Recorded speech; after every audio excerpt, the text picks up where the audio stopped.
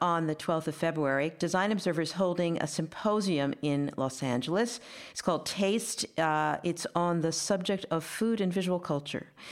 And the intersection between those two really fascinating and very deeply interconnected worlds. Just added to our program, I'm very excited to announce Scott Palmer, the founder of something called Kiva Confections, and designer Nathan Sharp, who worked with him to create the packaging and sort of identity for these confections, which are, hold on to your seat, Michael, cannabis-infused chocolates.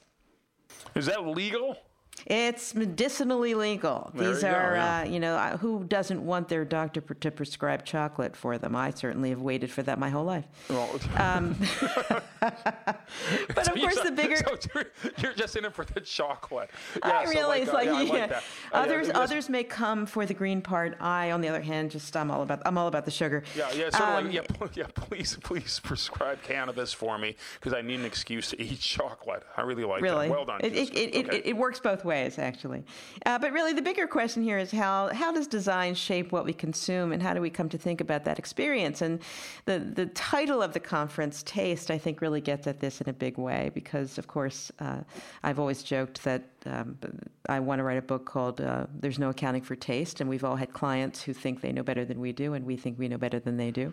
So taste for a graphic designer, for anyone who works in the visual world, is really a question of what is the appropriate visual expression of an idea. How does form reinforce content in a way that the professional visual person knows how to sort of take it there. But it's also obviously about what we consume, what the palate consumes, what are our cultural patterns of consumption, what we think about when we eat, how we source food, how we forage for food, how we brand food. We've got a lot of really amazing speakers talking about everything from the crisis over the lack of a national policy for food security to, you guessed it, cannabis-infused chocolate. No, it's an unbelievably rich subject for a design conference. And I think what makes it so fascinating isn't just the easy parts. Well, it's partly the easy things that I think, all of us are aware of. Menu design is interesting. Packaging, food packaging can be, deliriously and suspiciously manipulative and everything else. But I think at the end of the day, eating is something all of us do.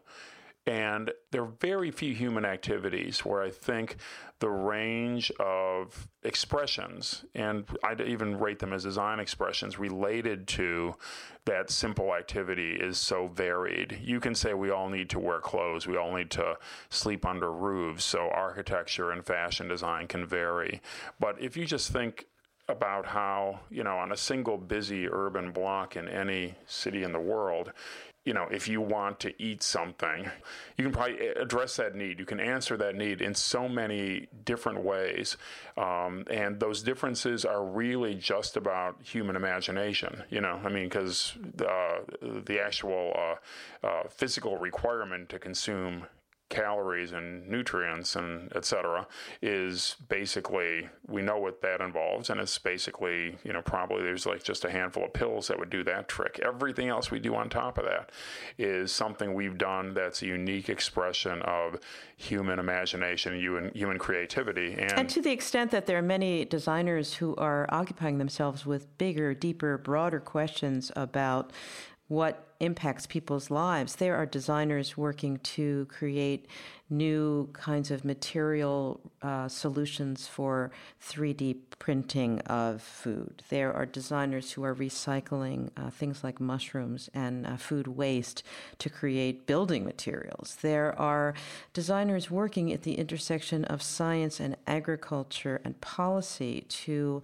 reform ways of thinking about agriculture and farming practice and dry farming in the case of the California water shortage. I mean, there's so many ways in which our visual and strategic interventions in in the global diet, in the sustenance of that diet, in the delivery and distribution of food, and its sourcing. The Clement Mock, who is a designer of great renown and who is a partner in a very interesting suite of restaurants in California called Sugarfish. A delicious suite of restaurants, unbelievable, delicious suite yeah. of well-known, just extraordinary restaurants.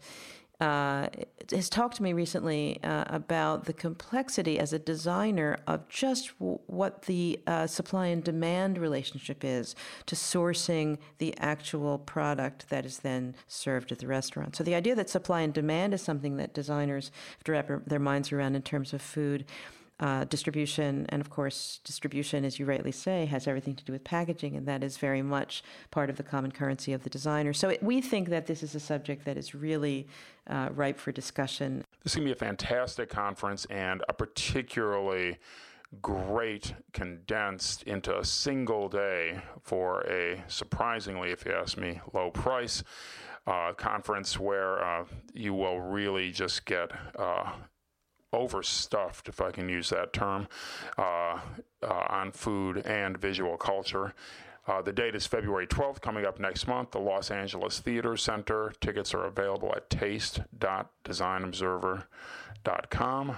We hope we see you there.